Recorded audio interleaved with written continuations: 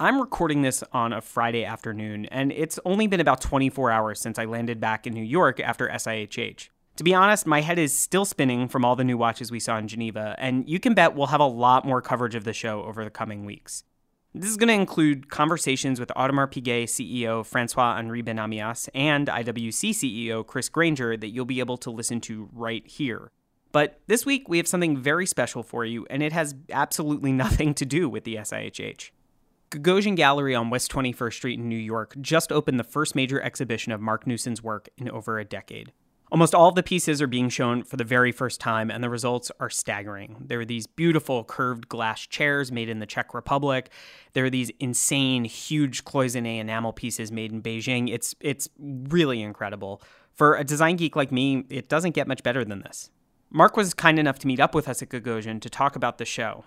One thing to note, we are recording this on site, so you're going to hear some things in the background, doors, people talking, and it's all part of the ambiance. Don't worry about it.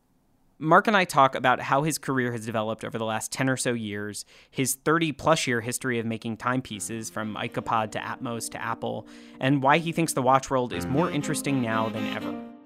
I'm your host, Stephen Pulverin, and this is Hodinkee Radio.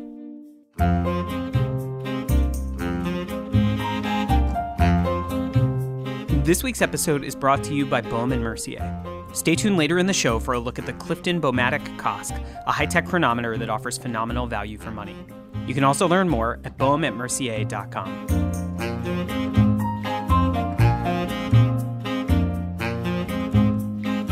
Cool. Well, thank you so much for joining us, Mark. It's good to see you and to be here at Gagosian. Thank you very much for coming. Last night, your big show opened. 10 years in the making. Can you? How does it feel to finally have it out there? Have all the pieces out there in the world?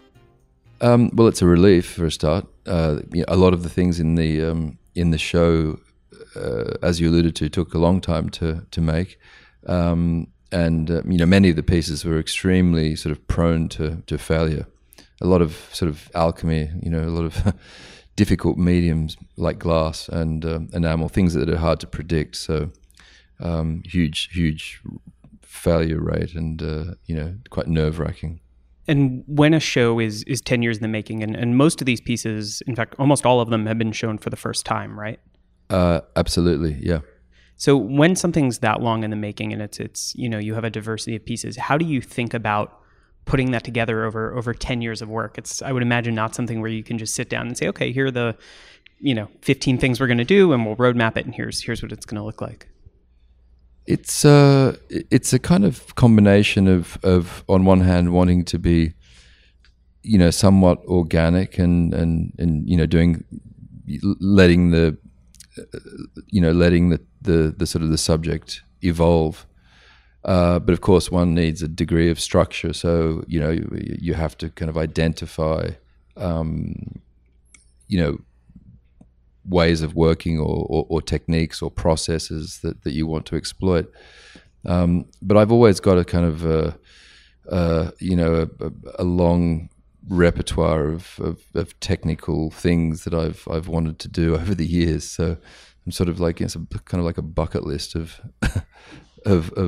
technical challenges, but that was decided upon years ago, really, because a lot of these pieces took literally years to make, because we didn't just make the pieces, we had to kind of build the factories as well, or at least sort of reinvigorate the factories.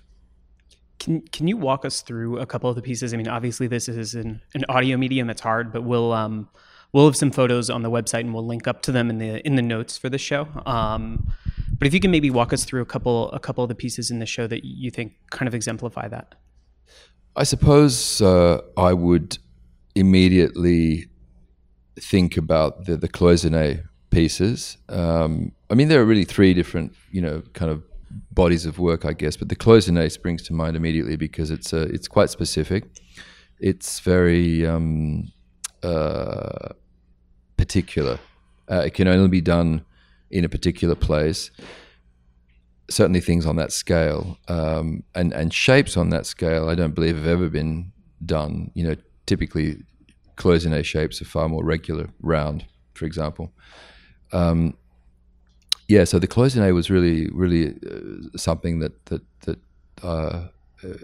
was quite, challenging and quite sort of specific. Something that I'd been interested in for many years. In fact, since I studied as a jeweler, and something that I'd always wanted to do, but just never really had the kind of wherewithal to be able to figure out how to do it or where to do it. And these cloisonne pieces are huge. I mean, these aren't little tabletop objects. These are chairs and lounges, right?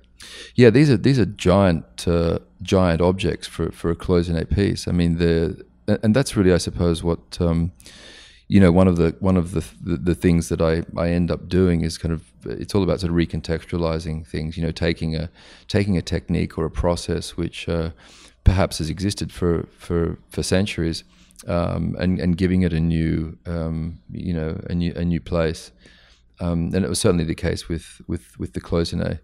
I'd certainly challenge anyone to try and do anything that big. And what's also interesting and exciting about it is that they're all very sort of geographically specific. The glass pieces were made in the Czech Republic, which is the only place you can do that kind of stuff. The cloisonne were made in Beijing, which is the only place that it's that's the sort of center of excellence for cloisonne. So it's kind of curious that you end up sort of having to go to certain parts of the world to do certain things. Do you find that as you're doing that kind of travel, that the influence that you're originally looking for on one piece kind of rubs off on another, that you're going to Beijing to work on these cloisonne pieces and then you end up in the Czech Republic working on these other pieces, and kind of the influence kind of creeps between projects? Absolutely, it's unavoidable, and it's one of the great. It's one of the exciting things, and it's one of the things that keeps me motivated. Really, is this sort of cross pollination of ideas, and you never really know how one thing's going to affect the next, but it's absolutely a certainty that it will in some small way.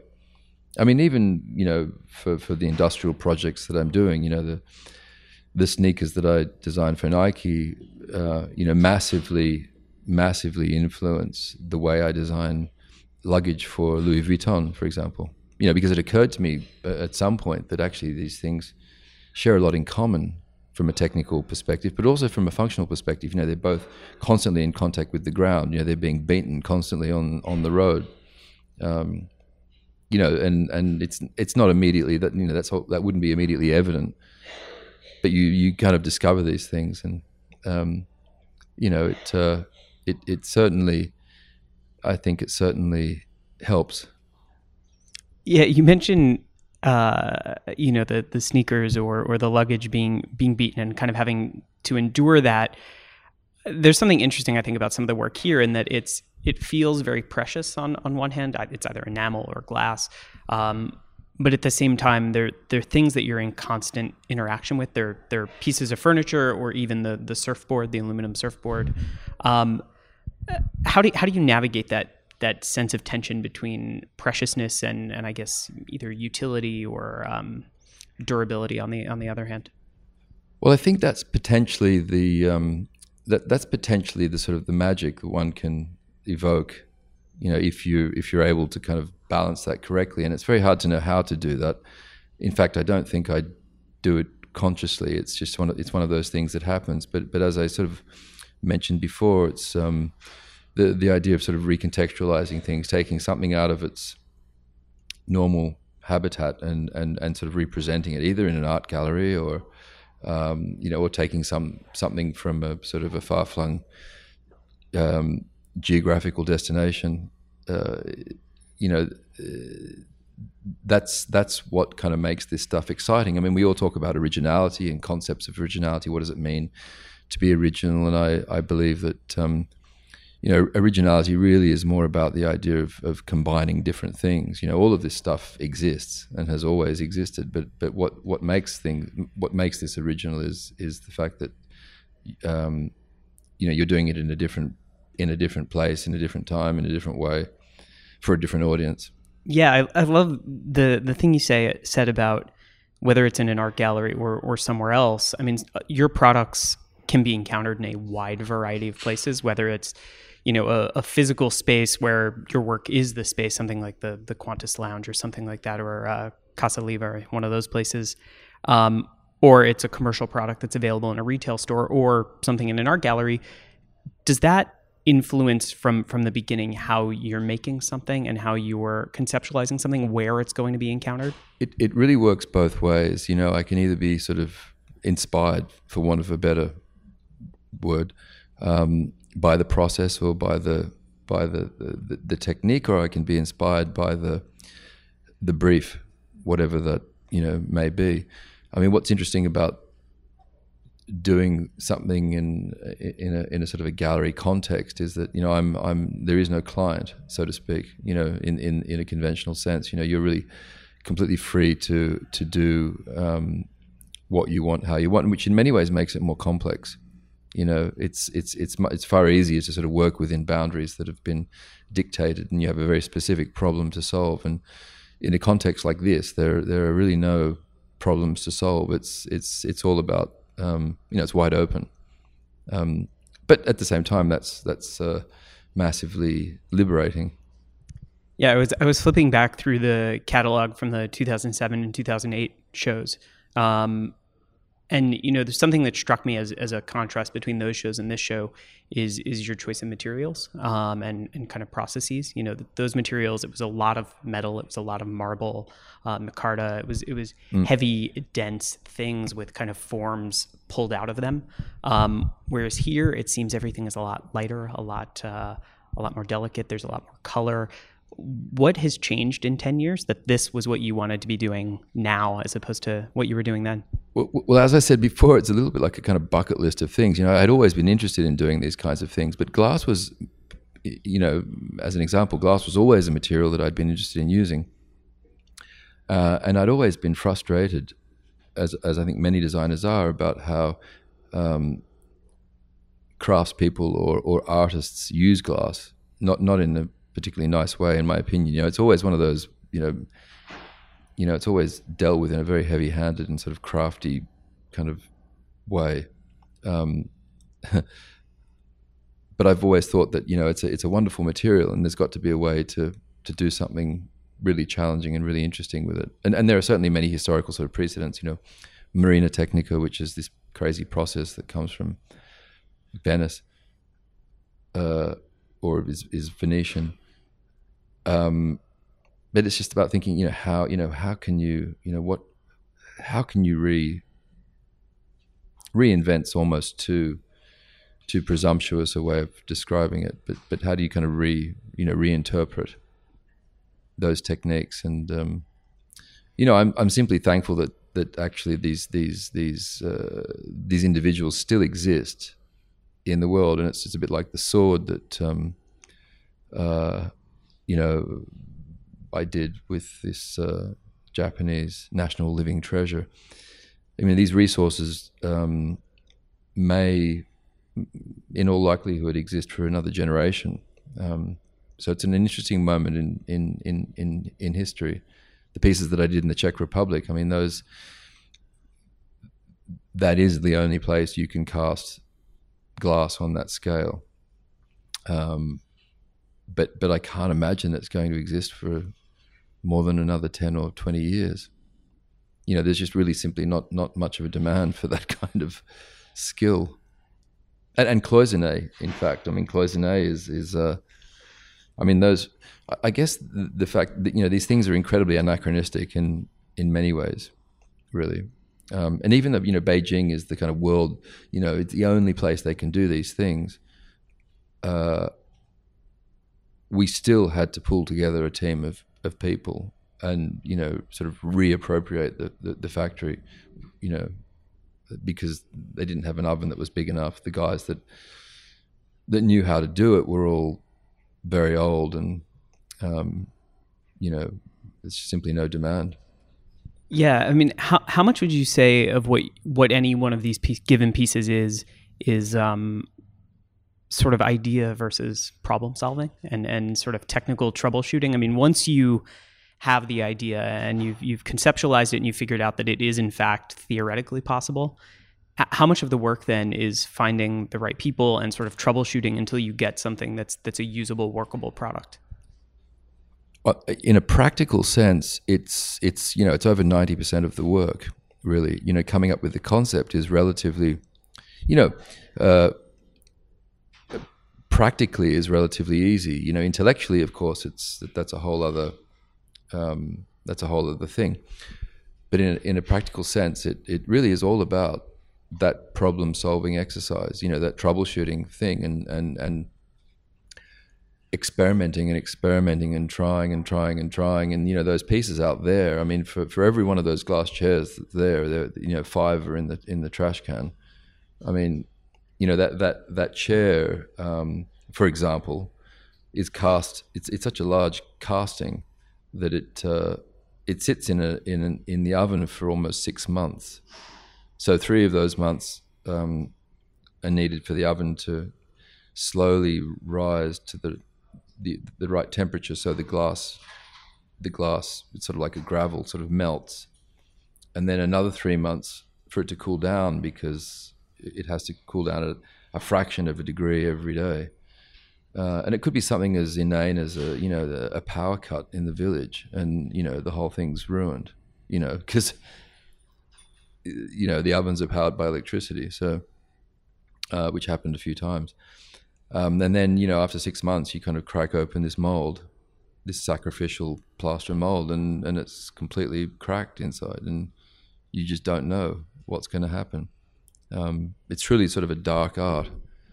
But it's gradually you figure out why it failed, and you do it again, and you kind of eventually get there. But it's massively frustrating, and I think with these pieces more than anything else that I've done, there's that it's more than 50% of is in the lap of the gods.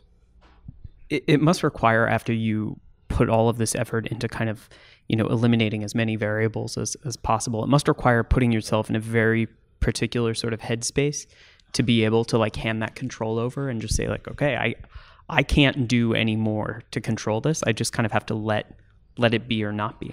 Yeah, well, it certainly helps, absolutely, and it certainly helps when these things are taking place in either Beijing or in deepest, darkest Bohemia, in the Czech Republic. So you're not there, so you're not exactly you're living it in one sense, but the scale is very different. You're talking months and not weeks or days. There's nothing immediate about it, and there's a degree of patience that you have to sort of come to grips with, which is why I spent kind of the better part of 5 or 6 years working on this, because it just took so long. And there are still pieces that are that we couldn't prepare in time for the exhibition, that we're working on, trying to understand why they're failing, why they're not working. And so of the pieces here, were most of these pieces conceived originally to be shown together as a part of this exhibition, or over time did they kind of develop into this thing sort of organically? For the most part, they were conceived as a kind of body of work, especially the glass and the enamel pieces, because of course enamel is glass, and this idea that these things are coming out of an oven. The glass pieces come out of an oven, the enamel comes out of an oven. So there's this kind of massive, there's a sort of consistency within those works. The sword was a very different thing, and that happened for a completely different reason. But the timing sort of happened to kind of play in our favor, and it was ready. So, and the surfboard was sort of something that I wanted to do because I'd done in the last exhibition. I thought, why not do it again? And the first surfboard that I did for Garrett was kind of at a moment in his career when he was in the ascendance, and now he's sort of close to retirement. He holds the world record for the biggest wave surfed, and that'll probably be the last one then. So, as is the case with the sword, that sword maker will never make any more swords. I think he's 85 years old.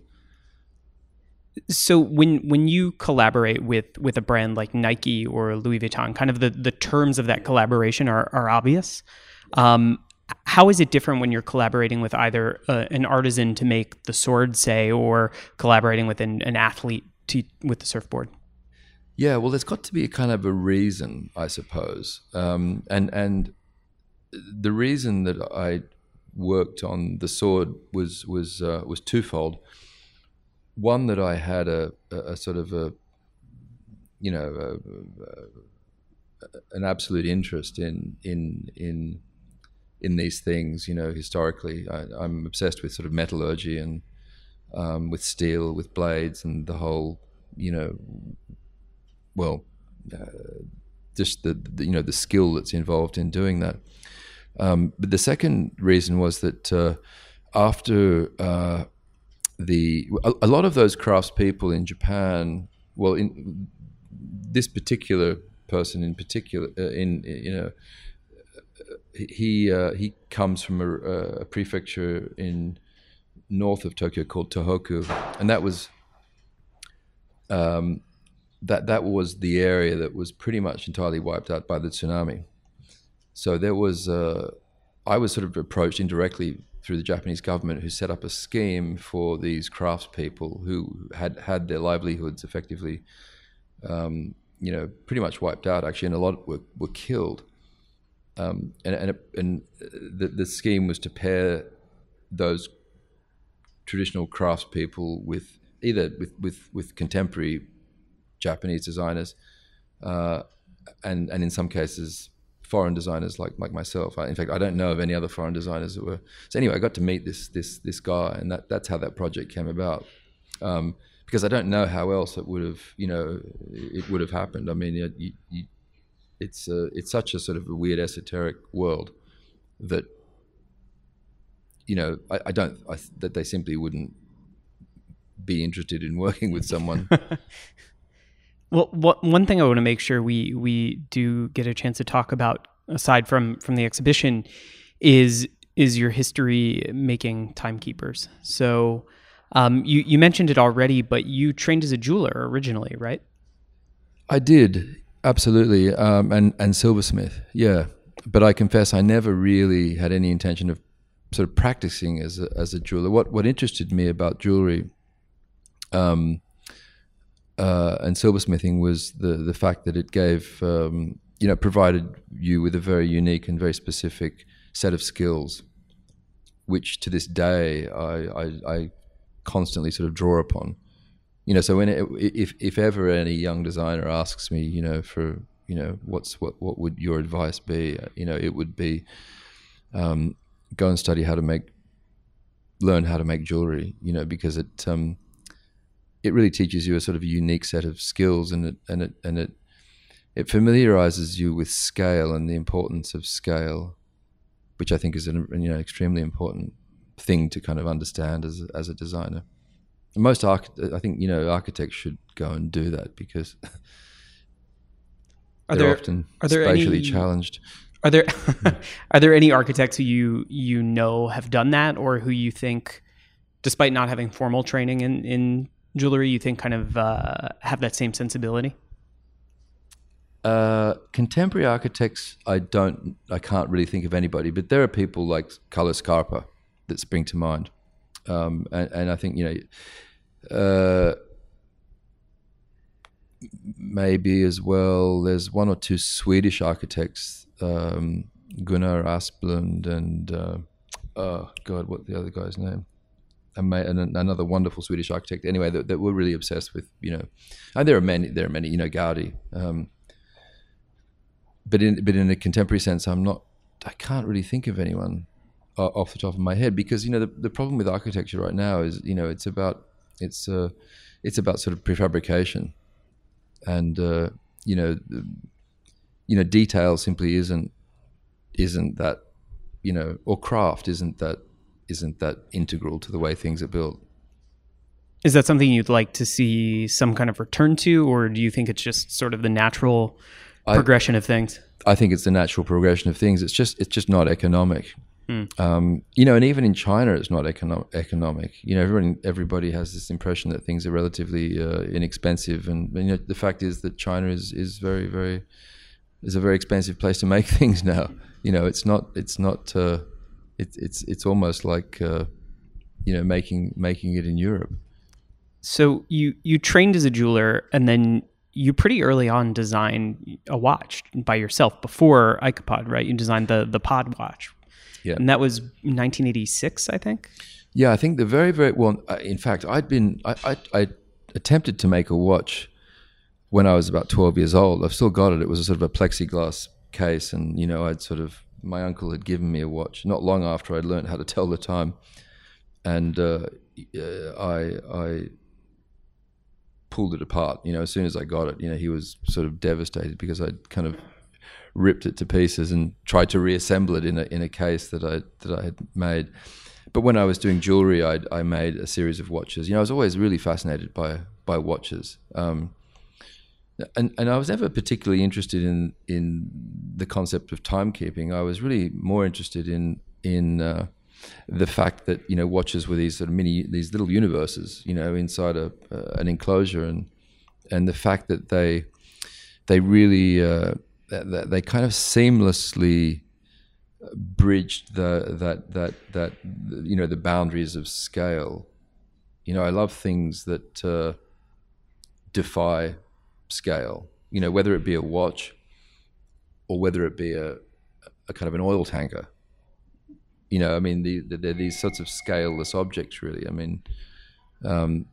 We know how big a watch is because of convention, but in fact, if you landed here from kind of outer space, it could be the size of a car.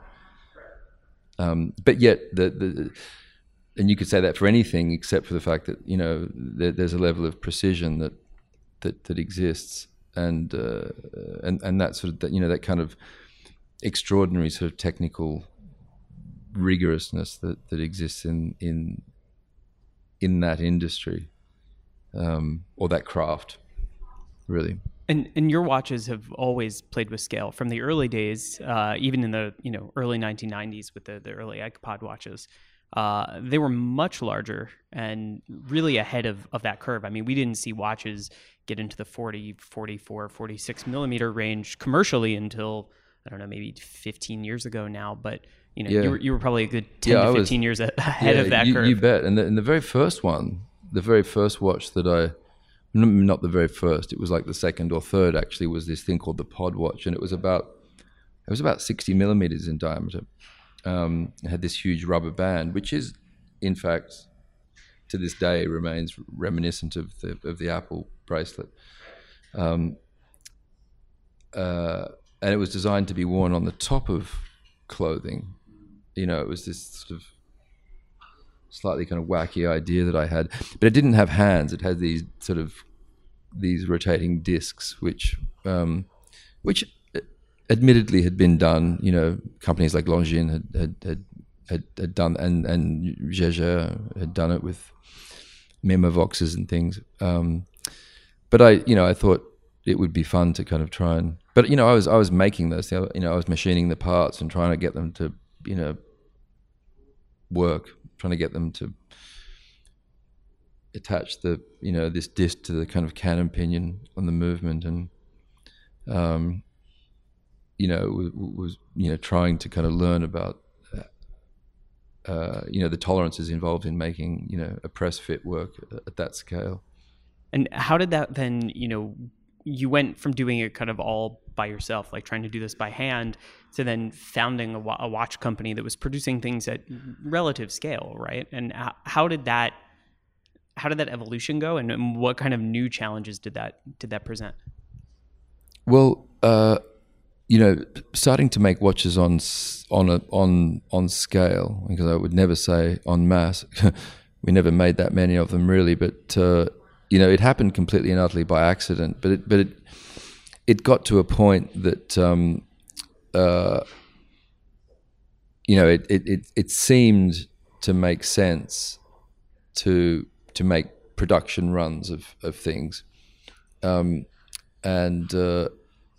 it was a really odd sort of serendipitous moment, and I met a fellow in Switzerland who happened to be a furniture dealer actually, but was also Swiss and had some knowledge of the industry. And the industry in the mid 80s and sort of early 90s was not the way it is now. A lot of these factories still existed, like a lot of independent factories still existed, and it was relatively easy to go and make 100 watches, mechanical watches, because and you were still able to buy lovely movements, that were still produced by independent manufacturers. But it really was an accident. In fact, I never had any intentions of having a company that manufactured watches, and as it transpired, the company didn't ever really do particularly well because we just were not equipped to run a business, frankly. And now we'll look at this week's sponsor. Last year, Baume & Mercier introduced the Clifton Bowmatic. It's a collection of watches inspired by mid-century aesthetics and powered by a new class of movements. The star of the collection is the Clifton Bowmatic Casque. It's a time and date watch that has a stainless steel case, a slick white dial with a vintage-inspired crosshair, and sharp-looking hands and hour markers. Inside is a new in-house movement that boasts a 5-day power reserve and a silicon balance spring. This results in a watch that looks great and carries a Casque chronometer certification too. The best part? You can get all of this for a very competitive price. Last year, Jack did a week on the wrist review of the Clifton Bowmatic Casque, and you should definitely check that out. You can also learn more about this watch and the entire Bowmatic collection by visiting baumemercier.com. All right, let's get back to the show. What was the reception like, not from consumers, but from the industry in those early days? I mean, if we think about what the Swiss watch industry looked like in the early to mid 90s, it was still pretty conservative. There was nobody like Urwerk and MB&F and these kind of people doing less traditional looking things. Yeah, there was no one. I don't, I really don't remember. I'm struggling to think of who was doing interesting things. So when you showed up and said, I want to make this, it's this chronograph, it's 46 millimeters, it's curved on both sides, there's this tiny window set into the back, it's bright colors, I'm doing this unique dial finish. What was the response like? I think, on one hand, the response was, there was kind of mild interest, complete sort of incomprehension, because no one really, no one thought that it was a particularly good idea. That rubber bracelet, no one could get their head around, I mean, there was like, why? Anyway, it's gone on to become the most mass manufactured rubber bracelet of all time, but in the history of watches, but which is very gratifying for me. But putting the little window on the back of the watch, those things were not that common, and the fact that it was sort of eccentric and everything was flush and the section was elliptical, just setting the glass in so it was completely flush. I mean, I remember watch crystals were glasses were never flush. I mean, they were always proud of the case, and they I could never really understand why no one. At the same time, there were incredible things being done. I can remember Concord came out with that the very, very first watch that was less than a millimeter thick. Oh yeah. The Delirium. Yeah, the Concord Delirium. And so I was deeply kind of obsessed with these things. I had scrapbooks of this shit, like Patek Philippe watches, and I mean, little thing. I mean, you mentioned things like having the glass sit flush and having the radiusing be just right. I mean, these are the things that it still always shocks me a little bit when you look at watches versus some other products, that the things which are having great attention paid to them aren't always the same. It seems like each industry has its own little obsessions. Do you find that coming to making watches from another place gave you the opportunity to kind of pick different things to care about in making a watch?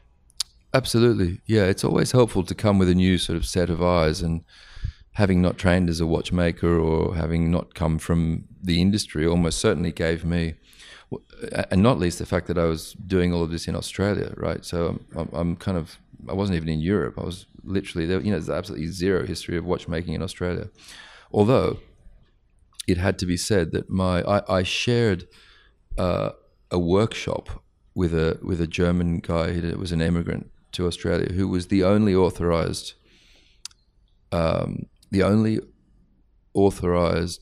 repairer of Atmos clocks in the Southern Hemisphere, right? So like it was utterly bizarre that. And when would this have been? This was in like 1984, 85. Wow. So I don't know how I kind of ended up sharing a workshop with this guy. And there certainly weren't many Atmos clocks that needed repairing, but when they did, they came to his place. So he had all of this watchmaking equipment. He had watchmaking lathes, and he was, as I said, he was German, but he had he was a watchmaker. Do you think that kind of planted the seed there that eventually ended up being your work with JLC and to work on a number of Atmos clocks? Or is it total coincidence that those two things kind of in hindsight match up nicely? Yeah, I think it was more coincidence really. I mean, I've always loved Atmos clocks, and I'm not sure, I knew what Atmos clocks were before I met him. And it was a fantastic thing that, I got to meet him and understood how they worked. But I knew what they were. I was obsessively kind of researching all this stuff. And I'd always loved Atmos clocks. And the fact that I ended up working with them, designing clocks for them was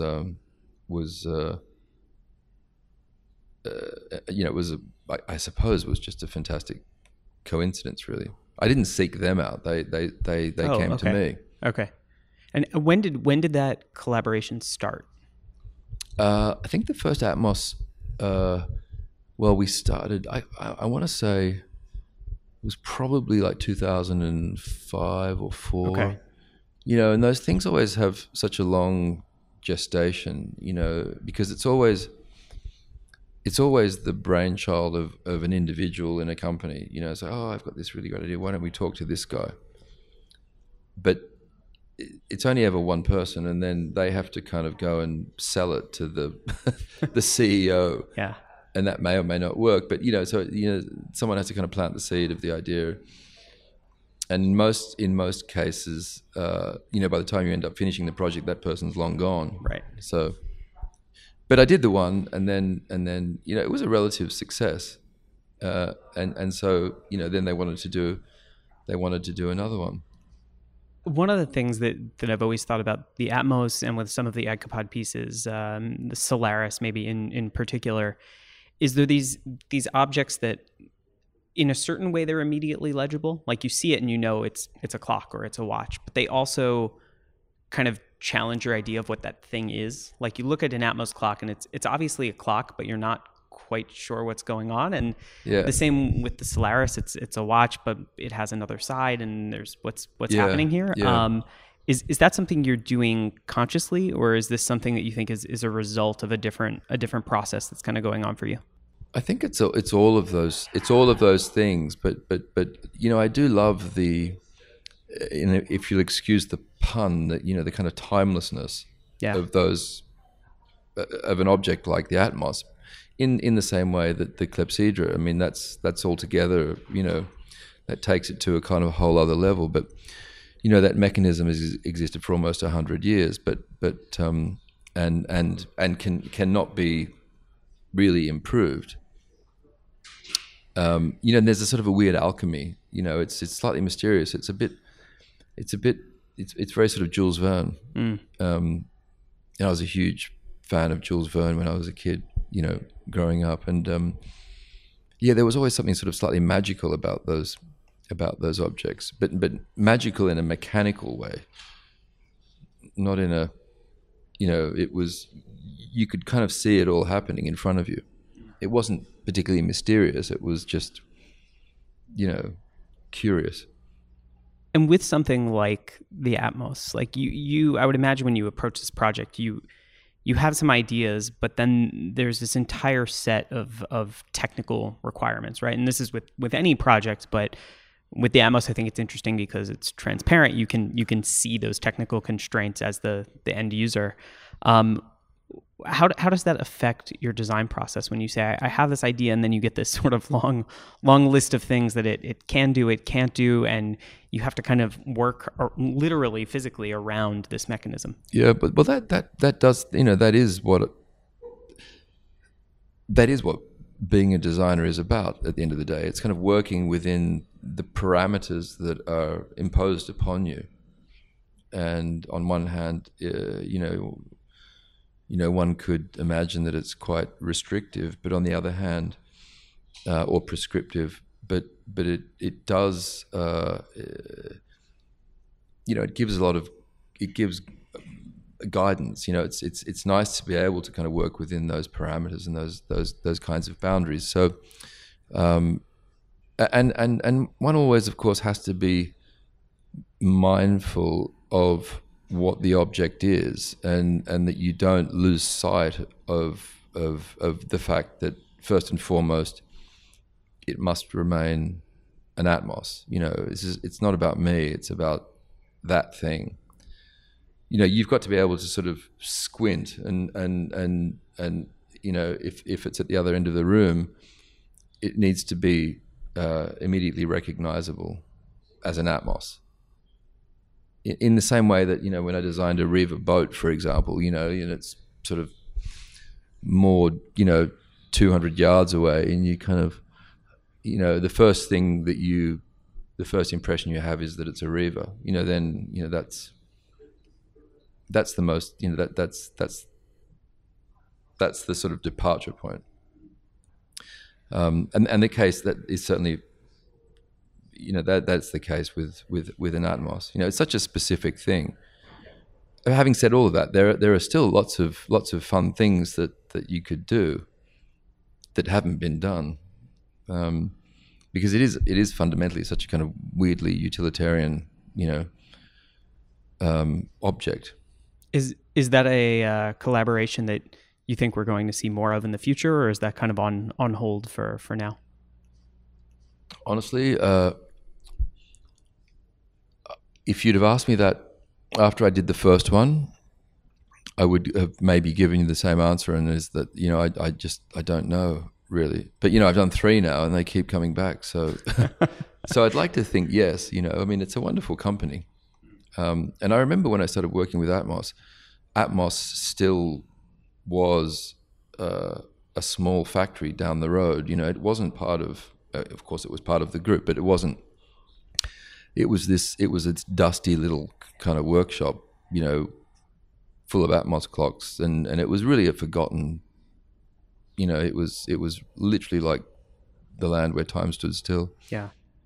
Well, I think it's probably in no small part due to you working with them and them kind of making a push back into this being a meaningful part of what they're doing, that they now have this big, beautiful workshop that's in the main manufacturer. And I think it's done a lot kind of for the visibility of that product. Yeah, absolutely. I think so. And what they always knew, but what I don't think they were ever able really to or what they started to lose was the fact that these were such iconic objects, and the fact that they were truly sort of timeless things. You could have one of these objects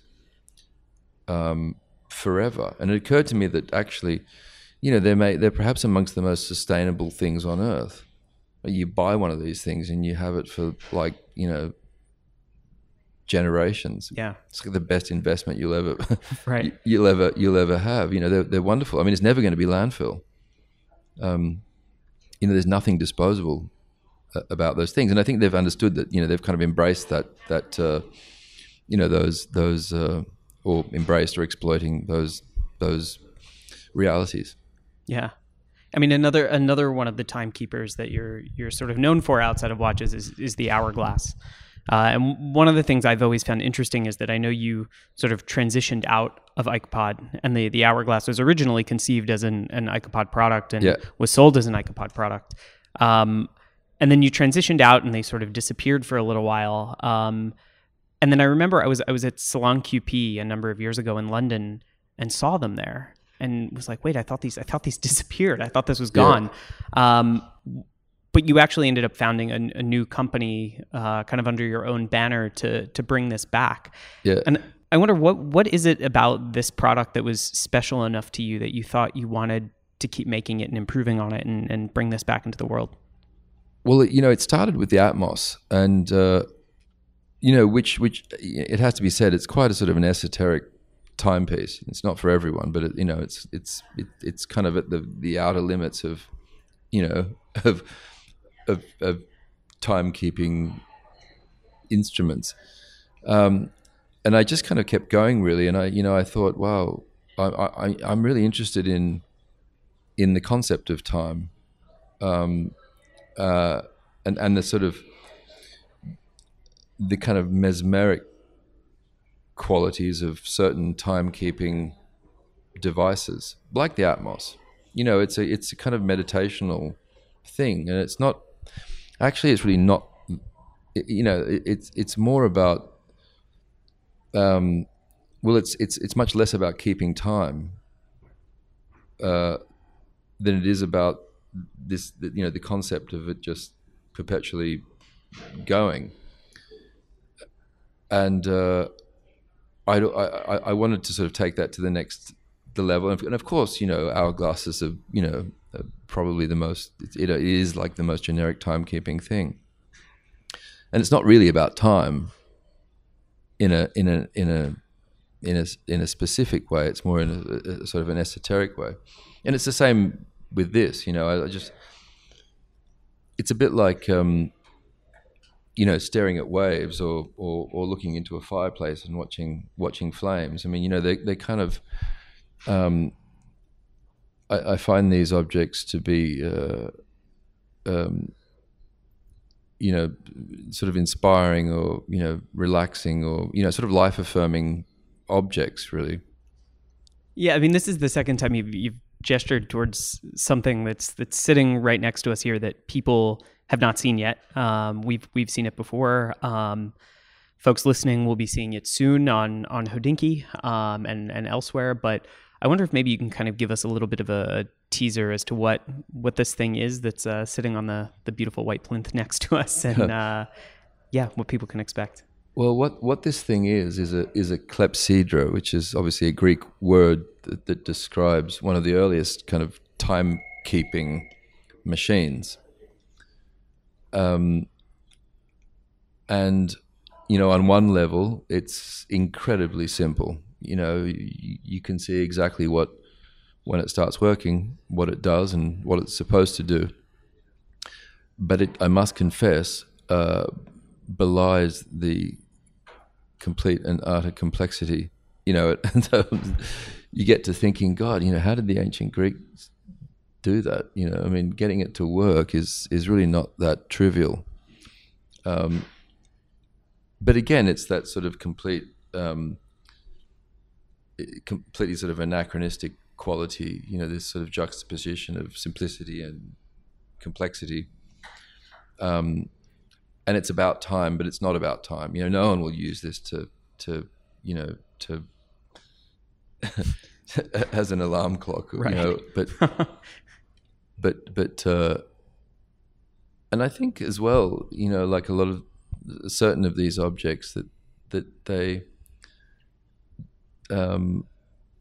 they're timely in a sense that we live in a sort of such a digitized world that having these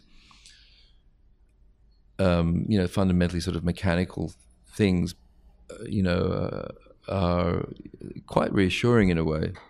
I find them sort of oddly comforting.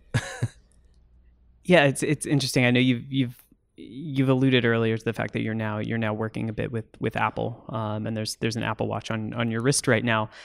How do you see that tension of a mechanical object versus a digital object, and how those things fit into our lives now? Well, it's all relevant. The Apple Watch is an extraordinary thing that goes far beyond what a normal watch does. It's much less of a watch than it is a multifunctional device, medical, for example. But there's a time and a place for all of these things, that, as I think Apple have kind of demonstrated. I mean, everyone was terrified when the Apple Watch. I mean, in Switzerland. But if it transpires that actually,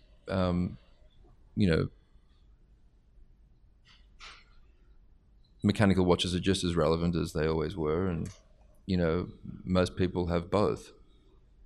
And I guess it's the same with these sorts of more sculptural, large-scale objects. Yeah, I wonder, do you have any ambitions to someday work on a mechanical watch or a mechanical timekeeper that's sort of wrist-worn of some kind again? Absolutely, yeah. I mean, I would. There's an enormous amount of stuff being done in that industry. Far more than there was when I, as you sort of spoke to earlier.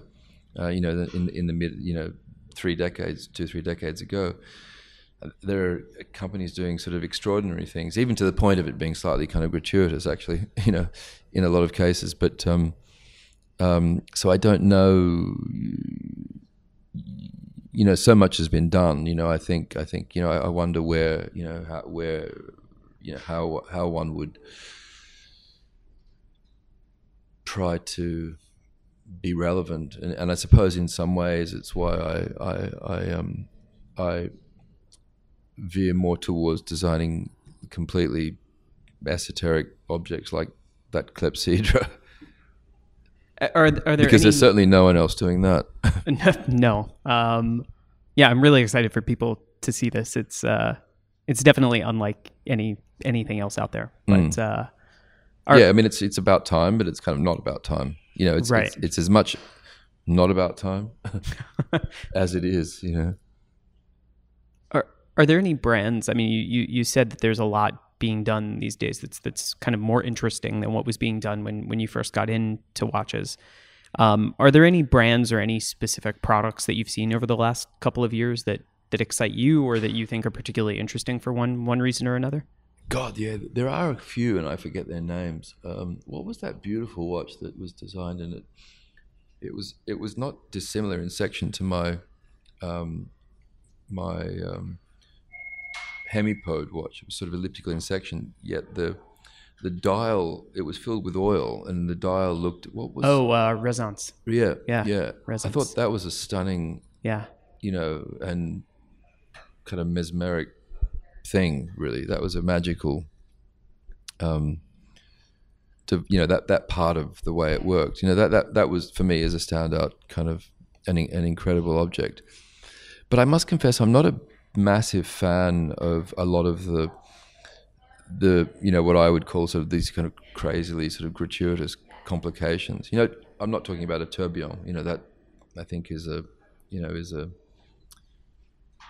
deeply significant sort of mechanical thing. It's more that I don't want to name names or whatever, but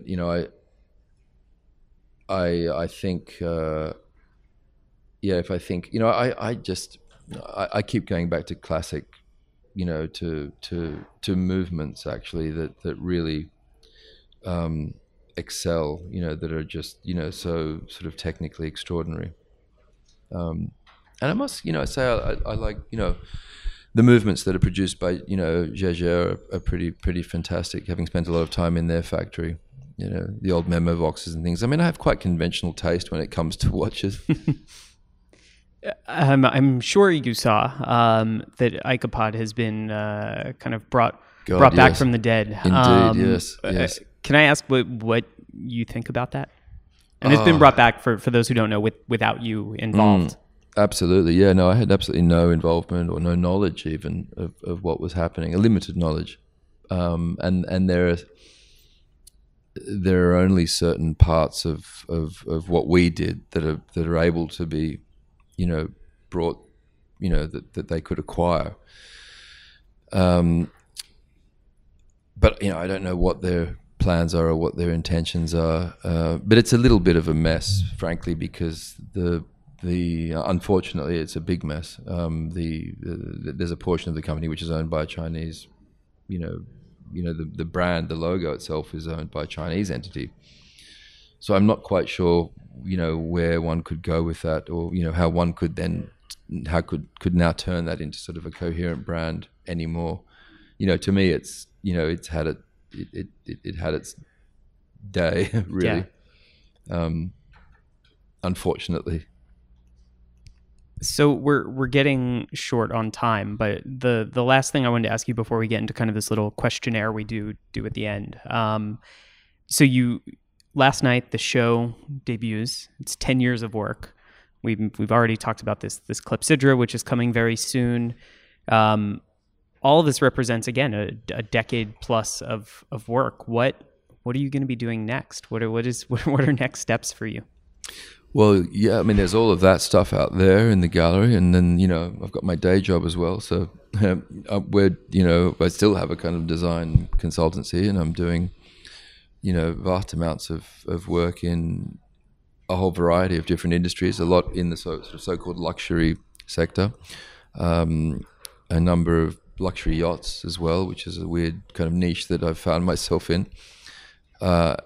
Continue to design furniture for companies like Knoll, and all kinds of other things. I mean, you name it. So I'm just going to be doing more of the same, really. And trying to stay busy. And something tells me you won't have a problem staying busy. No, that won't be the issue. Yeah. Staying busy is a given.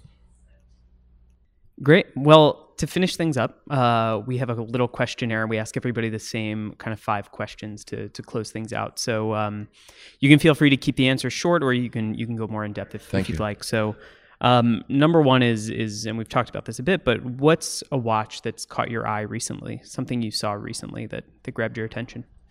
Well, it would probably the Apple Watch, of course. The new version. Yeah. That was I walked into that one. Was it Resonance? Resonance, yeah. Resonance. Yeah, that I thought was really stunning. And I just kind of keep coming back to these classics. I love the Memovox. I think that's one of my all-time favorites. Perfect. I designed a Memovox with Johnny actually for the red auction. For the right? red auction, yeah. With this little red dot in the middle, and I've got one of those. And there's an Atmos from that sale too, right? Correct. Yes, absolutely. Yeah. I remember that. Those the prices at that sale were amazing. Yeah, they were incredible. People were really, really interested. It was great. What's the best place you've traveled in the last year? At the risk of sounding a little cliched, but probably Japan. I spent a lot of time there. But I went through a period of not going that much, and I've recently started, had the opportunity to go back again. I mean, constantly fascinated and I'm constantly invigorated by traveling around Japan and in Tokyo, much more than, say, China. What's the best piece of advice you've ever received, and who gave you that advice? Well, a few things actually. Knowing when to stop, and I can't remember who gave me that bit of advice, but I've never forgotten that, and it's remained in the forefront of my mind. And a bit of advice that my grandfather gave me, which was, if you want to do something properly, do it yourself. Perfect. What's your guilty pleasure?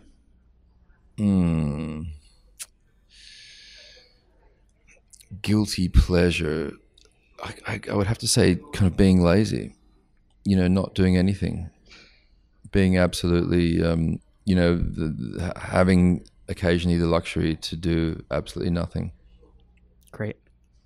And the last thing, is we always finish up, we ask for a cultural recommendation. So is there something you would recommend that people, when they're done listening here, go take a look at, whether it's a film or a book or a place they should go? There's a fantastic jewelry exhibition at the Met. Oh, yeah. Yeah. Yeah, which I would thoroughly recommend. It's really, really great. Yeah, we'll link up to that. I actually went maybe 2-3 weeks ago Yeah. for the holidays. Yeah, It's incredible. It's really, really good. Yeah. I mean, there are so many things, especially here, but that was, that's a good one. Right. And an easy one. Yeah. Great. Well, thank you so much for doing this. I know you're busy. You have lots to attend to, and No sweat. No, yeah, it's the great. show looks fantastic, and we'll link up here in the show notes so that people can get the details. And highly recommend you come check it out for yourself. Thank you so much. Yeah, it's a thank pleasure. you.